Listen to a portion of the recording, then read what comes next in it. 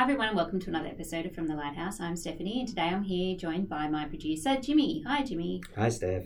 And this is another edition of what I think should be a regular feature, which is Stephanie and Jimmy consume too much true crime. I think it definitely should be a regular feature because we seem to have an excess of these. We do have an excess of true crime to talk about. We have just talked about all things true crime before, so this is just part of a continuation special series of Stephanie and Jimmy have a morbid curiosity for true crime. Yes. So the way we're going to do it is we're both going to bring some true crime books and podcasts, and I'll start, then we'll throw to Jimmy, back and forward, etc. So the first thing I wanted to talk about today was a true crime book about Jack the Ripper. But that is actually incorrect because it's not about Jack the Ripper. It is called The Five by Hallie Rubenhold, who is a historian of the 19th century. And she wrote a book called The Five about Jack the Ripper's victims. Oh, okay, yep. And it's really interesting because those stories have never really been told. I mean, it sounds so ridiculous because there's such a cultural fascination with everything Jack the Ripper. It's really quite disturbing when you realise you don't actually know anything about the women, and that their stories have been completely elided in the clamour to, figure out who Jack the Ripper is, which, let's face it, we will never do, because there's no possible way from this point onwards to ascertain that. She figured out through her research that at least 3 of the 5 victims were not sex workers. Oh, okay.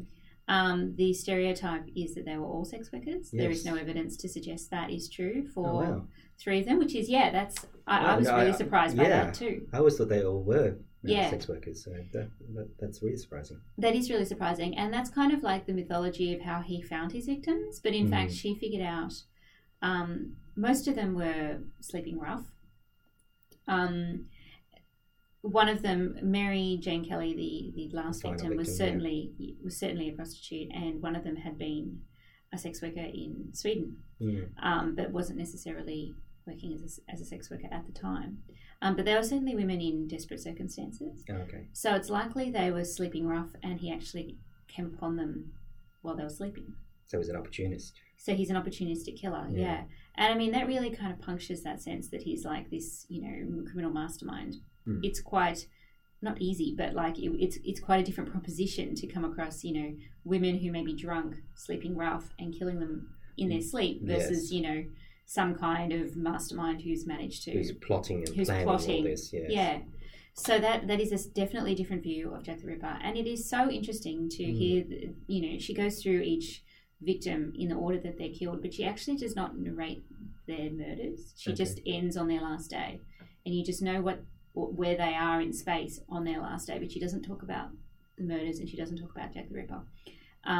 Some of their stories are really surprising. Some of them started off not necessarily in sort of middle-class homes, but certainly not desperate poverty. And some of them were in quite reasonable circumstances-ish for the time, and then based on addiction or marriage breakdown, ended up quite, stressed and on the streets. Why haven't these women's stories been told? I mean, it's just really surprising, isn't it? I think it's because probably most of us have bought into the idea that they were all prostitutes. Yeah. And so we just sort of went, well, that's all we really need to know. And nobody thought to really go into any further. Because when you talked about the 5, I thought, okay, well, what do I know about the 5? And I thought, well, they were all sex workers. That's about it. I know that the final victim, Mary Kelly, she had the most brutal murder, and everyone seemed to concentrate on her one because there are photographs of her which I refuse to look at because they're just so gruesome. Even the description itself was enough to sort of turn me off. And that's really all we know. And I think it's one of the things that often comes across when we listen to or we read about true crime, that when the victims are sex workers, they often get sidelined. Like nobody seems to, not even the police seem to care. They're kind of like, oh well, Or it's constructed as if they, their lifestyle is a kind of justification for their murder. Yes, because they're immoral characters, so therefore they kind of got what they deserve, which is a terrible thing to think of, because nobody deserves. Yeah, and the way that it's what did they expect? They're on the streets. Yeah, yeah. So which makes this revelation much more interesting because it does exactly what you said. It turns him from being this sort of master cunning criminal to an opportunist who sort of picked people because, well, he saw the opportunity and he went for it. Yeah, and I mean, the kind of cultural space that he occupies is this mastermind, as you said, and we think of him as getting away with his crimes because he is some kind of brilliant brain, but in actual fact, like, it is really difficult. Yeah. It would have been really difficult at that time to construct any kind of case against anybody, especially due to the manner in which he carried out the murders. I mean, it would be either being caught red-handed or that's it, pretty much it. And, he was lucky he got away. And, he doesn't deserve this kind of space. We need to... Well, this mythology, really, it's built around Jack the Ripper. You say Jack the Ripper and everybody knows what you mean. Yeah, he's become, as much as I don't like the idea, he's almost become a culture hero in itself. Yeah, he has, a very repugnant one. Maybe a culture villain, we'll call him that. Yeah, but there is a kind of... almost admiration in the way he's talked about, as if because he's so clever that he evaded detection and all of this rubbish. I mean, he's the in a way ultimate unsolved case. Yeah, it is. Yeah, and he's sort of defined as one of the first well publicized serial killers. Yeah, in a way, and launched in a way this whole true crime fascination as well, because it's how did he do it? Yeah, and it does, because I have been thinking about some of these ideas, especially with all the vast amount of things that true crime that I consume, that sometimes the criminals that we think are the most devious often are just very lucky. They just happen to be at the right place at the right time, and they just happen to elude capture for whatever strange reasons. I mean, when we talked about the Golden State Killer, nothing about what he did was particularly clever or cunning or anything of that nature. When I think of clever killers, I always think of Hannibal Lecter for some reason. And it's fictional ones. And it's fictional ones, absolutely, because they're not that clever. Even like Ted Bundy, we were talking about like how last time we recorded about the Ted Bundy movie, he just was driving around with his murder implements in his car. Yeah, like they were actually quite foolish for the most part. And he got caught because he was at a traffic stop and they found like women's bloody stockings in his backyard. Yeah, in the boot of the car. Yeah, so what an idiot. Yeah, so I think we do build a strange mythology around. I mean, even people like the Zodiac. Again, another famous case. And was he actually quite brilliant, or is it just the fact that there wasn't the kind of technology to capture him back then that made him get captured? So I think it's a really interesting spin. Does she go into what possible motivation or what links these women in any sort of way? No. She's not interested at all in Jack the Ripper because there's been, there is a whole industry of Jack the Ripper kind of material out there, and so she's only interested in the women, and it's more of a social history of poverty and addiction and homelessness in late Victorian Britain more than it is in fact true crime. But it is linked to true crime, obviously, because they are victims of a terrible crimes.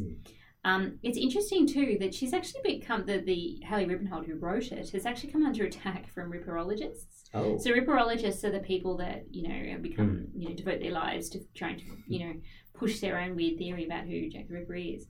And there's been a lot of pushback from primarily men about her contention that there's no evidence that most of them were sex workers.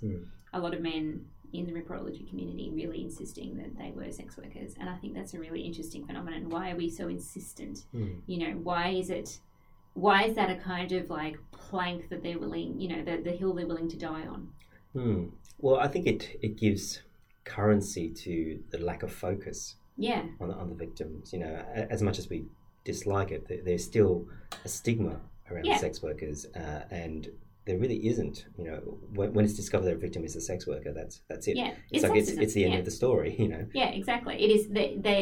There's the place that they have in the Jack the Ripper mythology is that they have to be sex workers, and they have to have kind of therefore quote unquote deserve their fate. Yeah. In order for that whole mythology to make sense. And I suppose it also plays in nicely with how we define serial killers too. They have to fit a particular pattern, and so if they're all sex workers, well, that's the pattern. He only targets sex workers, but it doesn't need to be that. I mean, what she has identified there is in a way a form of pattern. They're easy prey. They're easy prey. Because they're poor. He's targeted people who are either down on their luck or who he's an opportunist from that perspective. So I think there is that pattern. So it is very interesting that we are getting pushbacks about. Yeah, they're crazy. Reprologists, they're crazy. Do not come after me. Do not at me. No, but they are really quite crazy. Like the trolling that Hallie Rubenhold's getting is just out of control. Wow. And you think, this is a guy who is dead. Yeah. These are people. Everybody alive at that time is dead. Well, I suppose it's kind of like it's like the Lizzie Borden people.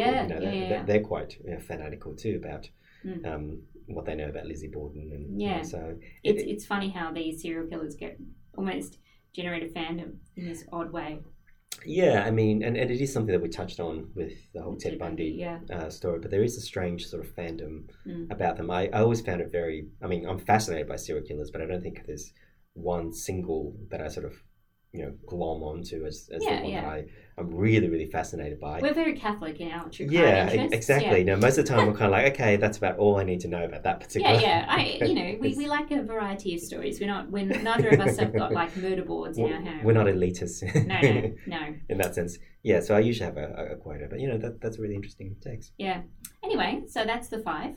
What's your first text that you bought for us today? I actually thought of changing it up because I saw an opportunity and I decided to go for it. Yes. So. Jimmy is also opportunistic. I am but opportunistic. No. How dare. No, because one of the true crimes that I'm really, really obsessed over at the moment, a podcast is called Cold Case Files. Mm-hmm. And what you were just talking about there really reminded me of this podcast. So I thought I'd just go straight to that particular podcast.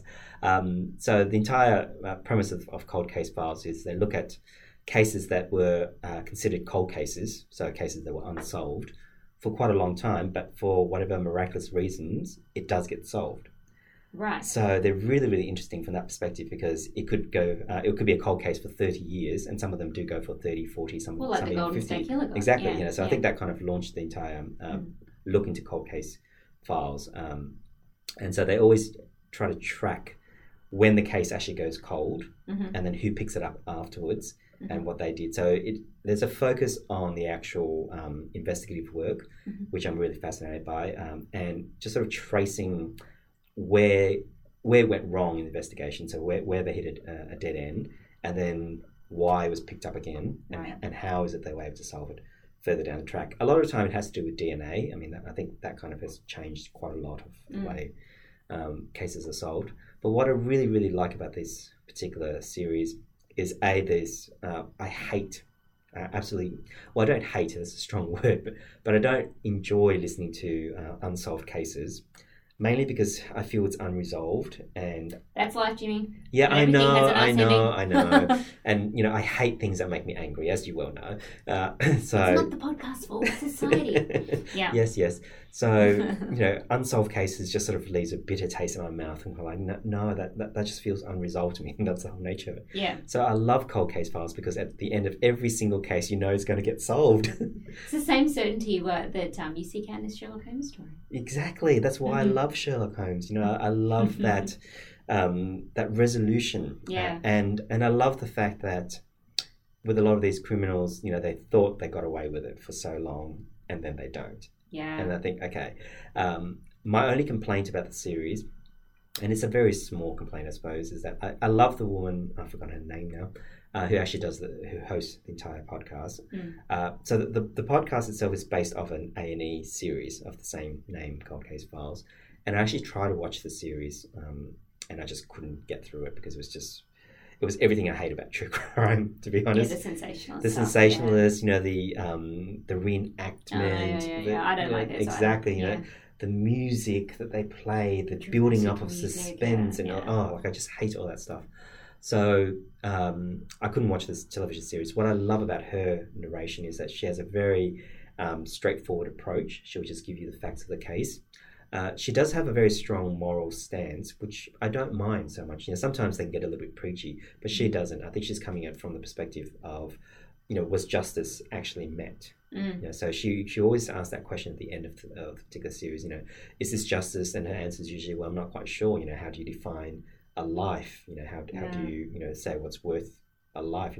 He may have paid for it with his life, but what about her life? It can never be. Yeah, so I think she approaches it from a very empathetic and intelligent perspective. So I love her narration. The part that I have a problem with is that she's not always the narrator. Oh no! So every now and then they bring in these classic case files, and it's the guy who originated the series, and he's not bad. Like it's still good, but I kind of like her approach to it. So it feels a little bit uneven for me from that perspective. Right. But I love the concept. I love most of the episodes that I listen to, and the good news is that there's hundreds of episodes. So. Excellent. So lots and lots of hours of entertainment. Yes, lots of hours of resolution, which I love. Well, see, that's the thing, Jack the Ripper, never going to be resolved. Yeah, I know, and I think that's probably one of the reasons why I haven't really paid too much attention to Jack the Ripper, because I thought, look, there's no way that it could be resolved. Although, looking at the technological advancements in the last 10 years or so, maybe there's still a possibility. Perhaps, but then people say that, there was a story about a shawl that was belonged to one of the victims or was found on one of the victims, but there's no chain of custody. It could have been somebody's house for it could have been anybody. The 100. Who knows how many people touched it in the last 120 years. How could you possibly identify DNA? Exactly.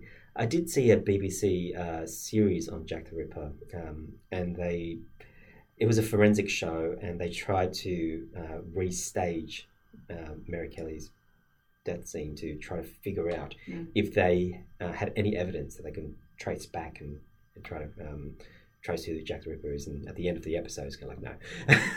Yeah, I think that's the answer. I know, and I thought, okay, well, so much for that. There's going to be no resolution, Jimmy. There's going to be no resolution, yeah. So hence, maybe the Zodiac there might be resolution because that's more recent. Yes. But there's never going to be. But again, on Cold Case File, one of the killers they identified, they said it's very possible that he could also have been the Zodiac. Yeah. Because I think they'll find the Zodiac eventually. Yeah, well, because when they captured him, he refused to talk. I forgot his name now.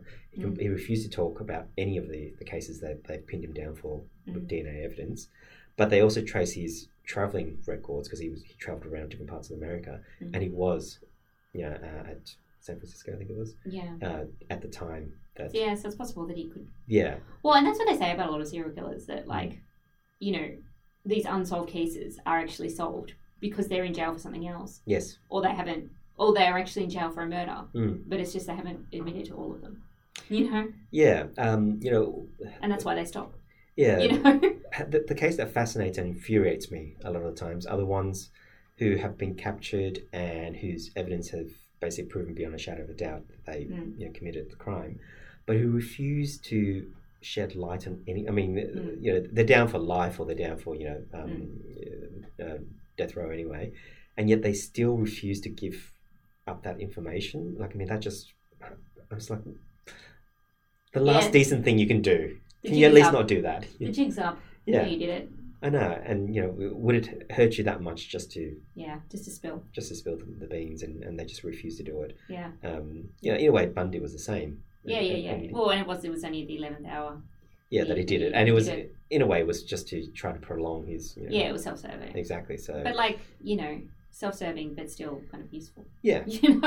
Yeah, and you give a lot of family, a lot of peace. If you could just do something like that, but I suppose how can you ask that of a serial killer? I guess. Yeah, I know they're beyond rationality. Yeah. By virtue of their very existence. Yeah, so that's my first. That's your first pick. Okay, so my second pick is another novel. It's not a novel. Sorry, it's a non-fiction true crime account. I haven't finished this one. I'm still listening to it on audiobook, but it's called Furious Hours by Casey Sepp. And it's about it's basically picking up a true crime project that Harper Lee tried to write but didn't. Oh, I know this one. Yes, I have read about this. Yes. It just came out recently and it's gotten quite a bit of media about it. So Harper Lee went to the trial, of in this case, and she never picked up or wrote the book, and I'm not up to the bit of the book about that yet, so I don't actually know the answer to that question. But basically, there's a preacher in Alabama in the 1970s, and it's actually his murder that she goes to the trial of. But this preacher, this murder was a kind of like retaliation murder because this preacher, he was quite a vile person. Yeah. He was a serial killer. Yeah. He killed, so far, he's killed 2 wives and his brother, and possibly one of his wives' former husbands, for life insurance claims. Mm. So he sort of stages their murders and says, nothing to do with me. And then, you find out that like 2 days beforehand, he's lodged this huge life insurance policy that he then is paid out. Anyway, so I'm still up to the bit about him. I'm not up to the bit about Harper Lee and why she hasn't, she went there intending to write a book about it, but she never did. So I'm not there yet. But the story about him is fascinating because it's really, again, a social history of, the time and, these preachers and also the life insurance industry and African American life in the South at this particular moment in time. It's really, really well written. It's really interesting. There's a lot of like local colour kind of stories about the area. It's interesting to think about the story that she wanted to write was somebody sort of retaliating and killing him before he kind of killed everybody he knew. Yes. In order to lodge their life insurance claims. And she does some really interesting things around like how poor African American families were often targeted by unscrupulous life insurance salesmen, and he sort of weaponized that back against the life insurance companies, which isn't good because he's killed like 4 people potentially by this point in the book, and I'm only up to like the first 30% of the book or something. So I'm sure he has more to come. There's also interesting stuff about his perception amongst his neighbours, because at first he was, he's a preacher, so he's taken very seriously. But then after, he starts to shed family members, there's all these claims that he's a voodoo practitioner. Okay. Mm-hmm. And so she does a lot of interesting stuff around the history of voodoo in the South and, those how spiritual and religious practices from Africa were kind of perceived as black magic, but in fact all they were just people taking their religion with them into slavery. It's really interesting. I know that Harper Lee worked with Truman Capote on In Cold Blood, so she was like his research assistant, so to speak. Because and this was meant to be her In Cold Blood. This is meant to be her In Cold Blood. I'd be very interested to see what happened with that and why she never kind of took up that. Why do you suppose there's a sudden interest in Harper Lee? Like I've noticed she's been in. Well, she's dead. But like recently. Recently. Probably that's why. But there seems to be a lot more fascination with her life now that she's dead than before. And this is one of the few cases. I think that's because we found, well, not we, but like they people found her her other novel, which was the Watchtower. The prequel. Chronologically to but actually not a prequel. And just a sort of like a first draft, abandoned. So I think it's that as well. Like there was that happened, and then she died shortly thereafter. And I'm not sure when Casey Sepp started this project, but it's interesting to think about like her as a true crime writer, somebody who is engaged with true crime, somebody who's thinking about true crime. And remember, To Kill a Mockingbird is about a crime. It is, yes. So it's one of my favourite books, which is why I was fascinated by Harper Lee as well, because I just love To Kill a Mockingbird. It's such a brilliant book, and she was such an interesting person. And I think we are trying to like, ever since those two things happened, her death and it was the only book she published too. That's actually the fascination. The issue. Like why did she not publish anything? Anything else? She had a very long life. She seemed to be well set up to be a writer. She she worked with Truman Capote on the research in Cold Blood. So it's a kind of unanswered question. Yeah.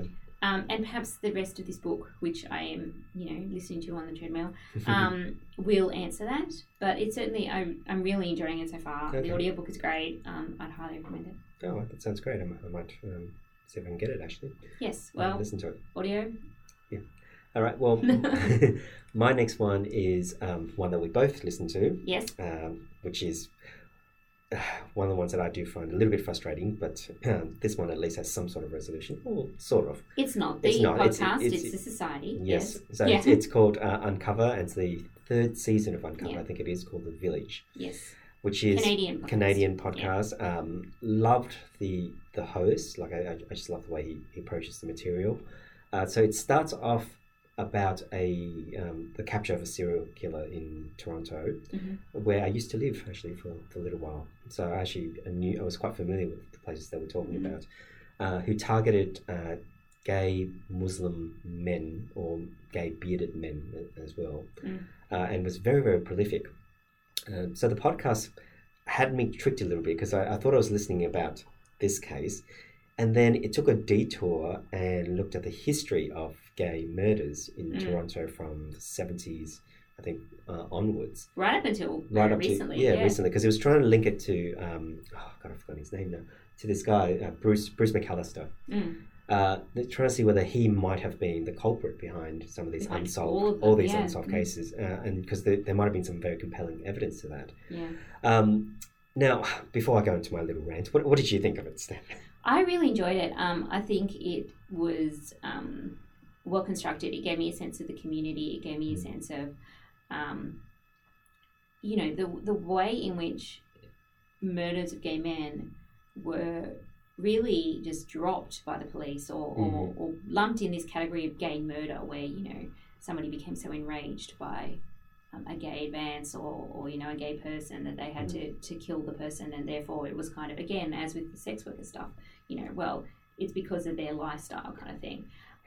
So it was completely enraging. I really enjoyed listening to it though, and I think it was really well done and really well produced, and I really like the kind of the way that the host is part of the community. Yes. And it just rang so true, and I thought the interviews with a lot of activists in the community were really well done and really useful in sort of understanding and how family and friends of the victims. You really understood how tragic it was, and the impact that it had on the community. The impact it had on the community, how tragic these men's lives were cut short, but also like that sense of a community who had been abandoned. Yes. Yeah.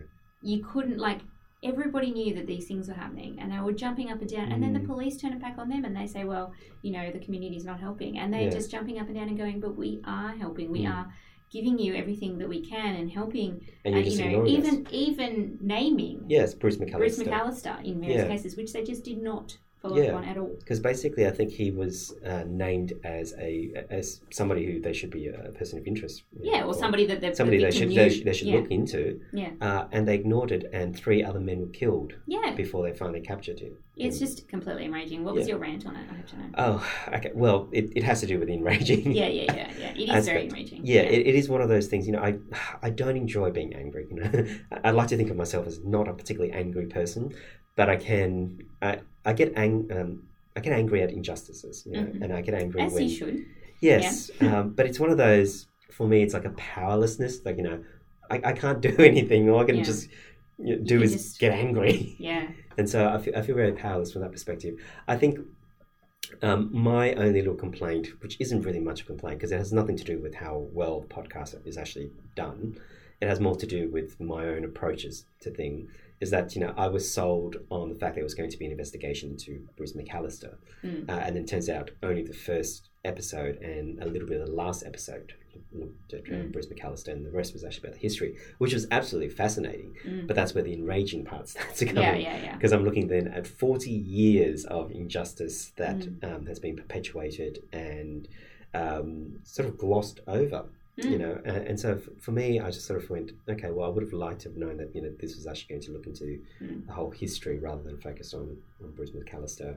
I was pleased though that it did that. Yeah, I would be less happy with it or less compelled by it if it was just about that one guy. But I mean, they don't entirely lose track of that. No, they don't. They always try to link it back, but I think my complaint was that ultimately by the end it was inconclusive. They couldn't link it back. They couldn't link it back to him. They tried and they couldn't. There was very compelling evidence. I mean, I listened to every episode religiously because I was so hooked onto it. But it did, get me very angry throughout. And I love the focus. I just really love the fact that it paid a lot of respect to victims and to the community. And just sort of looked at. It didn't try to place too much blame too, which I really liked, even though, they probably could have blamed a little bit more. But it was just trying to look at, how can we, get the community integrated and get the police to work with the community. And it didn't try to. It also tried to contextualize certain mindset as well, which I thought was very interesting. Even when it interviewed police who were part of the original task force, and they expressed their own, what we would see now as homophobic views, but the presenter then tried to contextualize that to say, well, but that sort of, not that it was right, but that was the the mindset. But also, interestingly enough, many of those policemen who were quite homophobic in their dealings with these cases have come to regret that. Yes. And said, now I wouldn't react in that way. Yeah. But then that was kind of just, the way we thought. Well, the whole entrapment thing where, they had a special, what was it, basement thing where they can just sort of view whether the men were having sex in the bathroom and then go and arrest them, and then it caused the tragic death of that guy. That story broke my heart. It was, that was really, really sad. Yeah, I found the whole podcast. I mean, it's very heavy listening. It's very sad. It is very heavy. But I mean, I really want these stories to be excavated. I'm sure and I know that there are similar stories in Sydney about, gay bashings and murders and so forth. And I want more information about that. Well, it's very interesting you should say that, because when I was listening to that, it reminded me of a Australian podcast I heard months before that, produced by SBS, called True Stories, Season 3. Oh, Steph hasn't heard of this one. I haven't heard of this one, and it is looking at the history of gay murders in Australia. Right. And predominantly focusing on in Adelaide, South Australia, but looking at it from across the country as well. But what fascinated me between these two podcasts is one particular word or one particular concept which seems to link both podcasts, which is this idea of overkill. Yeah. So, that these gay men weren't just killed in the usual way that a lot of victims, they were overkill. They were stabbed 50 to 100 times, that's just awful. Just repeatedly. It's not just simply killing somebody effectively anymore. It's killing them and then going above and beyond the need to do so. It's a punishment. Yeah. I just subscribed it. Yeah. It's only season 3. It's season 1 and 2 about something else, but season 3 does look at that.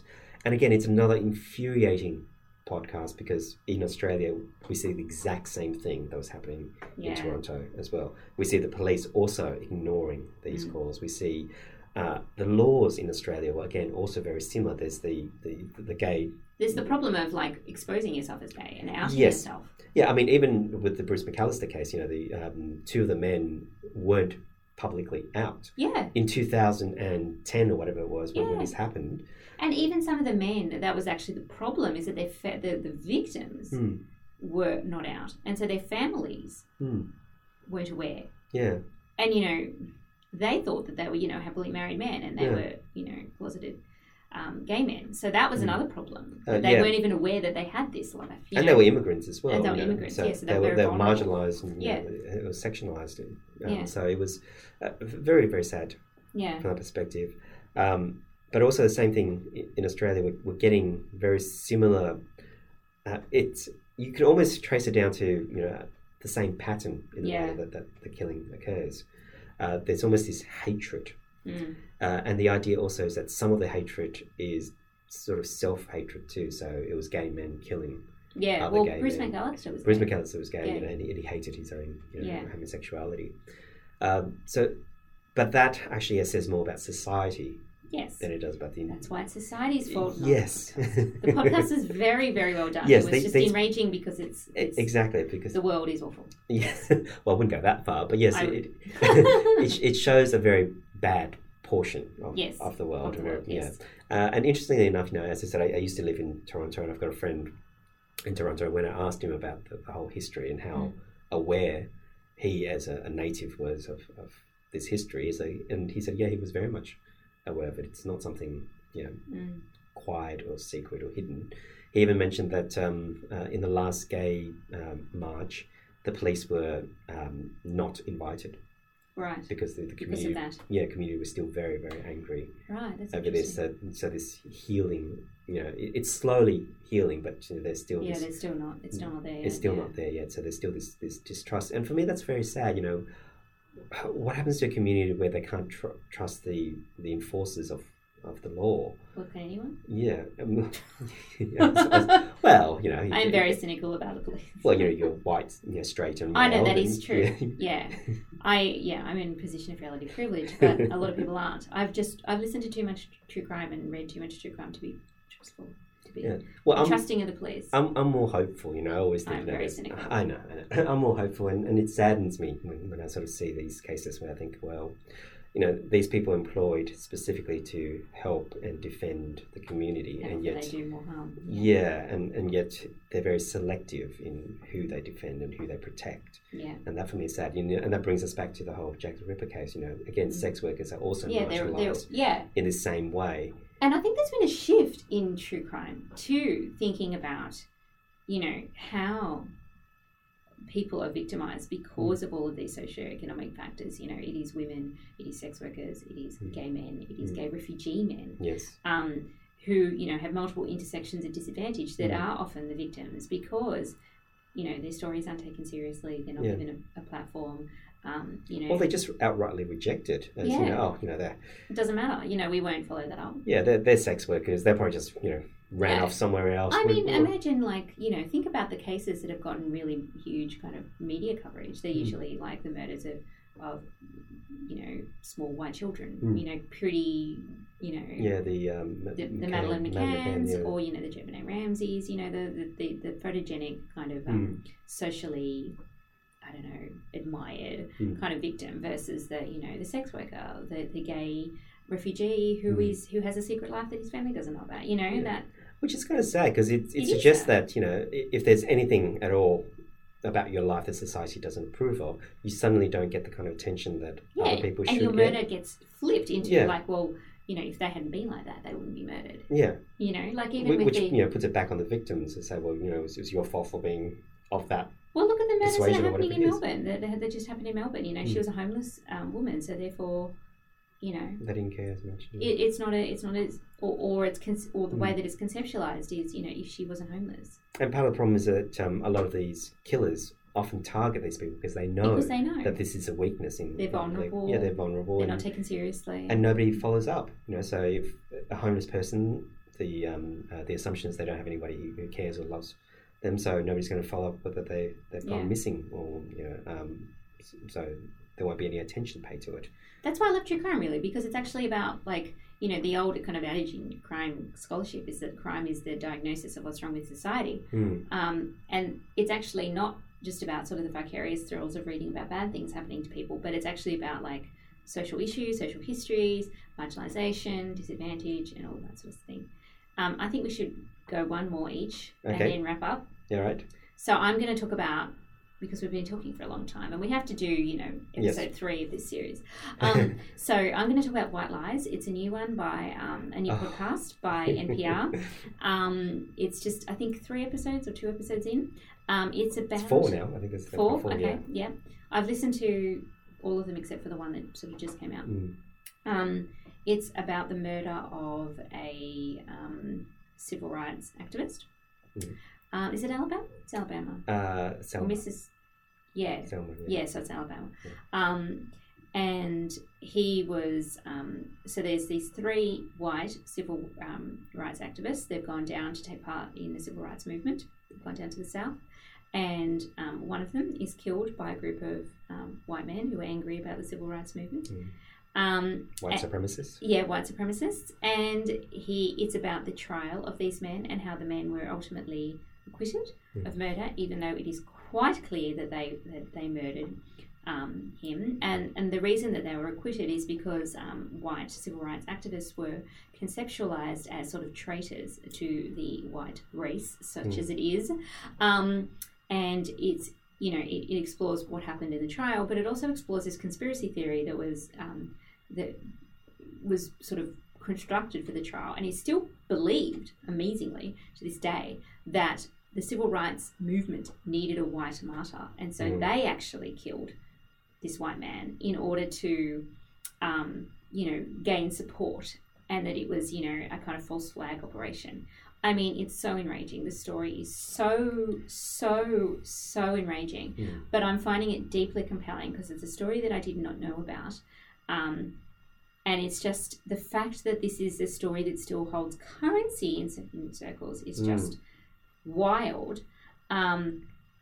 You know, there's two narrators, and it's a bit kind of odd the way they sort of talk to each other and about each other at times. Like, I don't think it's a perfectly constructed podcast. There's something about, like, I'm not sure why there are two narrators, and I don't really know, apart from the fact that they're from the area. I'm not sure what they particularly bring to that story. And there's no delineation between the two of them. I don't know what their names are. I can't tell them apart. They're just like random man to me. Like they don't look after certain things. They just seem to. Yeah, they just seem to like read a sentence and then the other reads a sentence. I'm not sure why that is. So it's not. I don't think it's a brilliantly constructed podcast.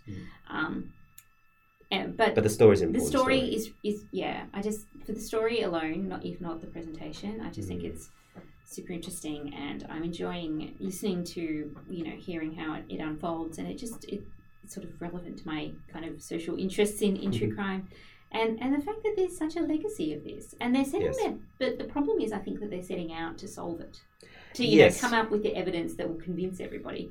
I don't think people are going to be convinced, because I don't think that type of person is interested in being convinced. The type of person that believes this rubbish is the type of person who is, you could wave, you know, evidence in their face for the rest of the day, and they're not going to believe it because they're not acting in good faith. Yeah, I mean, look, I've listened to 1.5 episodes, and you rage quit. Yeah, I rage quit. So Jimmy rage quits like so much. I do. You know, I just hate being angry, and this one it gives me strength. It just makes me frustrated. How is my runs? I listen to most of these on the treadmill, and so I get angry and I run really fast. See, I drive.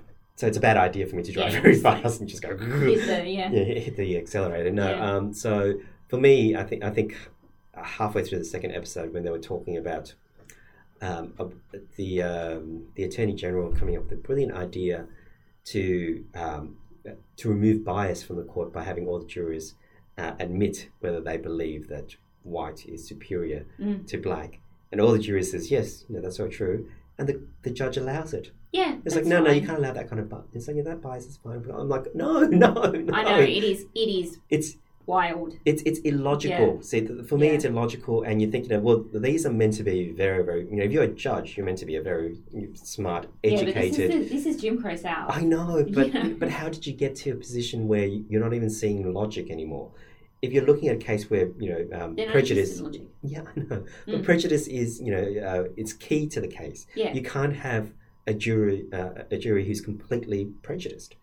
But yet it happens all the time. Yet it happens all the time, and yet is it any better now? I think it's better. It's certainly better than it was back then. Oh yeah. There are still issues now. Oh yeah, it's still deep. And in fact, it reminds me of that case that again I also rage quit that you recommended, the In the Dark series. How could you rage quit? That is I think that is the best podcast. I honestly think that is the best true crime podcast of all time. I put it above Serial. In the Dark season 2, I think it was. No, that is the best. What's his name? Something Flowers. Curtis Flowers. Oh my god. That is the best true crime series that has ever been. But see, it's for me the same thing. How could you have in this day and age a system that accepts a completely white jury convicting a black man on no evidence? Yeah, and I'm just there going, no. Racism. The answer is racism. Yes, I know, but how could the educated people in this world allow that to happen? Racism. Education does not insulate you from racism. No, it doesn't insulate. But for me, I would like to think that it's a step in the right direction. And yes, so certainly. That if you're educated, you should be able to see beyond your own prejudices. That's not the way it works. Yeah, I know. See, but I'm such an optimist. If you start with a base load of cynicism that people are terrible, like I do, then you can only ever be pleasantly surprised when they're not. No, because I'm actually more surprised when they are racist, to be honest, because I just don't see the world that way. So that's why when I listen to these podcasts and read about these things, I get so angry because I'm like, that's not the world that I see a lot of. I see a lot of goodness in people, and I see a lot of desire to progress. Come to the cynical bad side. Yeah, but I think they're the minority. You may disagree with me, but I think they're the minority. I think there's a lot of racism in the world, and it does not surprise me in the slightest. Well, there is a lot of racism in the world, but this kind of I don't know what you can call it, sort of severe racism or structural disadvantage. Lethal, I guess. Yeah, lethal it is racism. Lethal.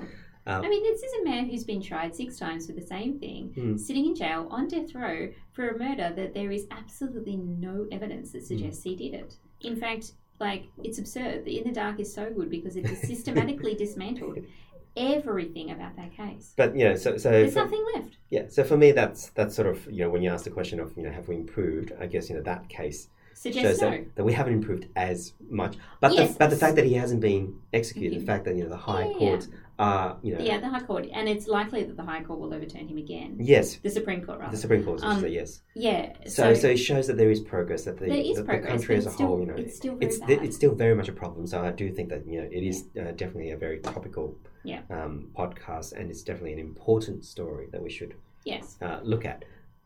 But just that frustration. Okay. Before we break up, one more piece of one more podcast. True crime property from you, and something that you didn't rage quit, please. Oh, okay. So one of my loves at the moment is Criminal Broads. Criminal Broads, love it. I just absolutely love Criminal Broads, and I love what's her name, Tori Telford, who. There's an interview by Hayley Rubenhold on that in a more recent episode. Oh, okay. Yeah. My only problem with Criminal Broads is I love her original content. I love all the cases that she covers.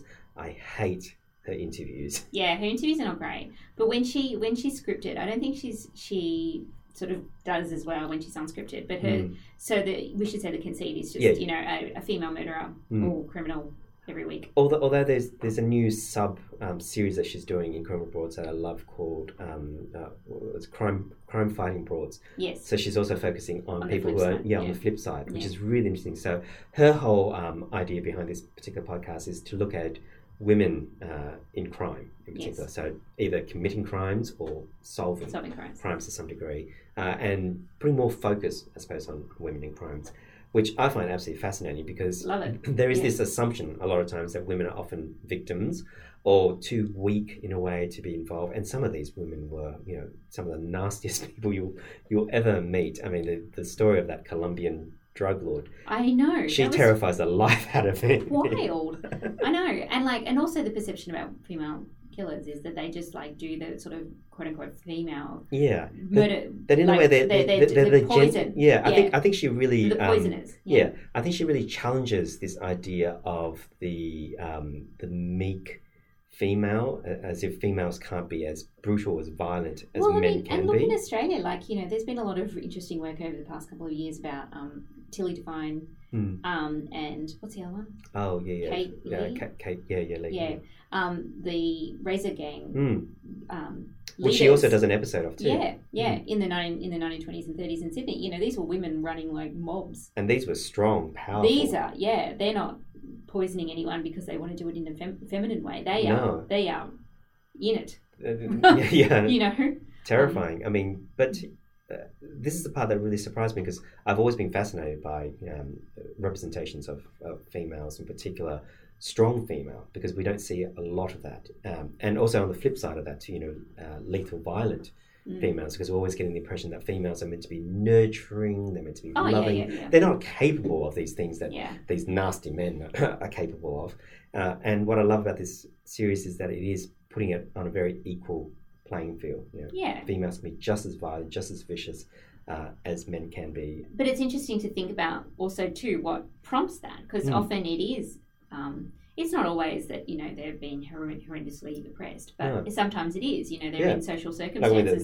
That Bandit Queen one. I mean, that was absolutely a brilliant episode. It was a brilliant episode, and you saw how that they end up in a life of crime, and those stories are similar to how men end up in lives of crime, because they're either brought up in atmospheres where crime sort of flourish, or they're poor, or they're marginalised, or there's some kind of oppression is happening in their lives, and so the only way out of it is to do something bad and then become further involved in that world. Yeah, and I think what I like about the series also is that it's very refreshing to hear these stories that you don't hear covered in other. Yes. So a lot of the podcasts that I'm turning towards these days are more the stories that are lost in the archives, the stories that aren't told because they're not famous, like Ted Bundy or Jack the Ripper or the Golden State Killer or anything like that. The lesser known ones, and yet they deserve that kind of attention that the other ones do too, purely for the fact that these lives need to be remembered. Yeah, absolutely. To some degree. Yeah. So I really like her scripted episodes, but when she goes on interviews, I just have to turn it off because they're a bit messy. Yeah, I mean, she turns into this giggling schoolgirl, which is so unusual because in her scripted she doesn't podcast, come off that way at all. No, I mean, I just think that she maybe isn't as confident doing that. Possibly. Yeah. So I think stay to the scripted stuff because stay for the scripted stuff because they're fantastic. They're really, really brilliant. And she wrote an interesting article too about.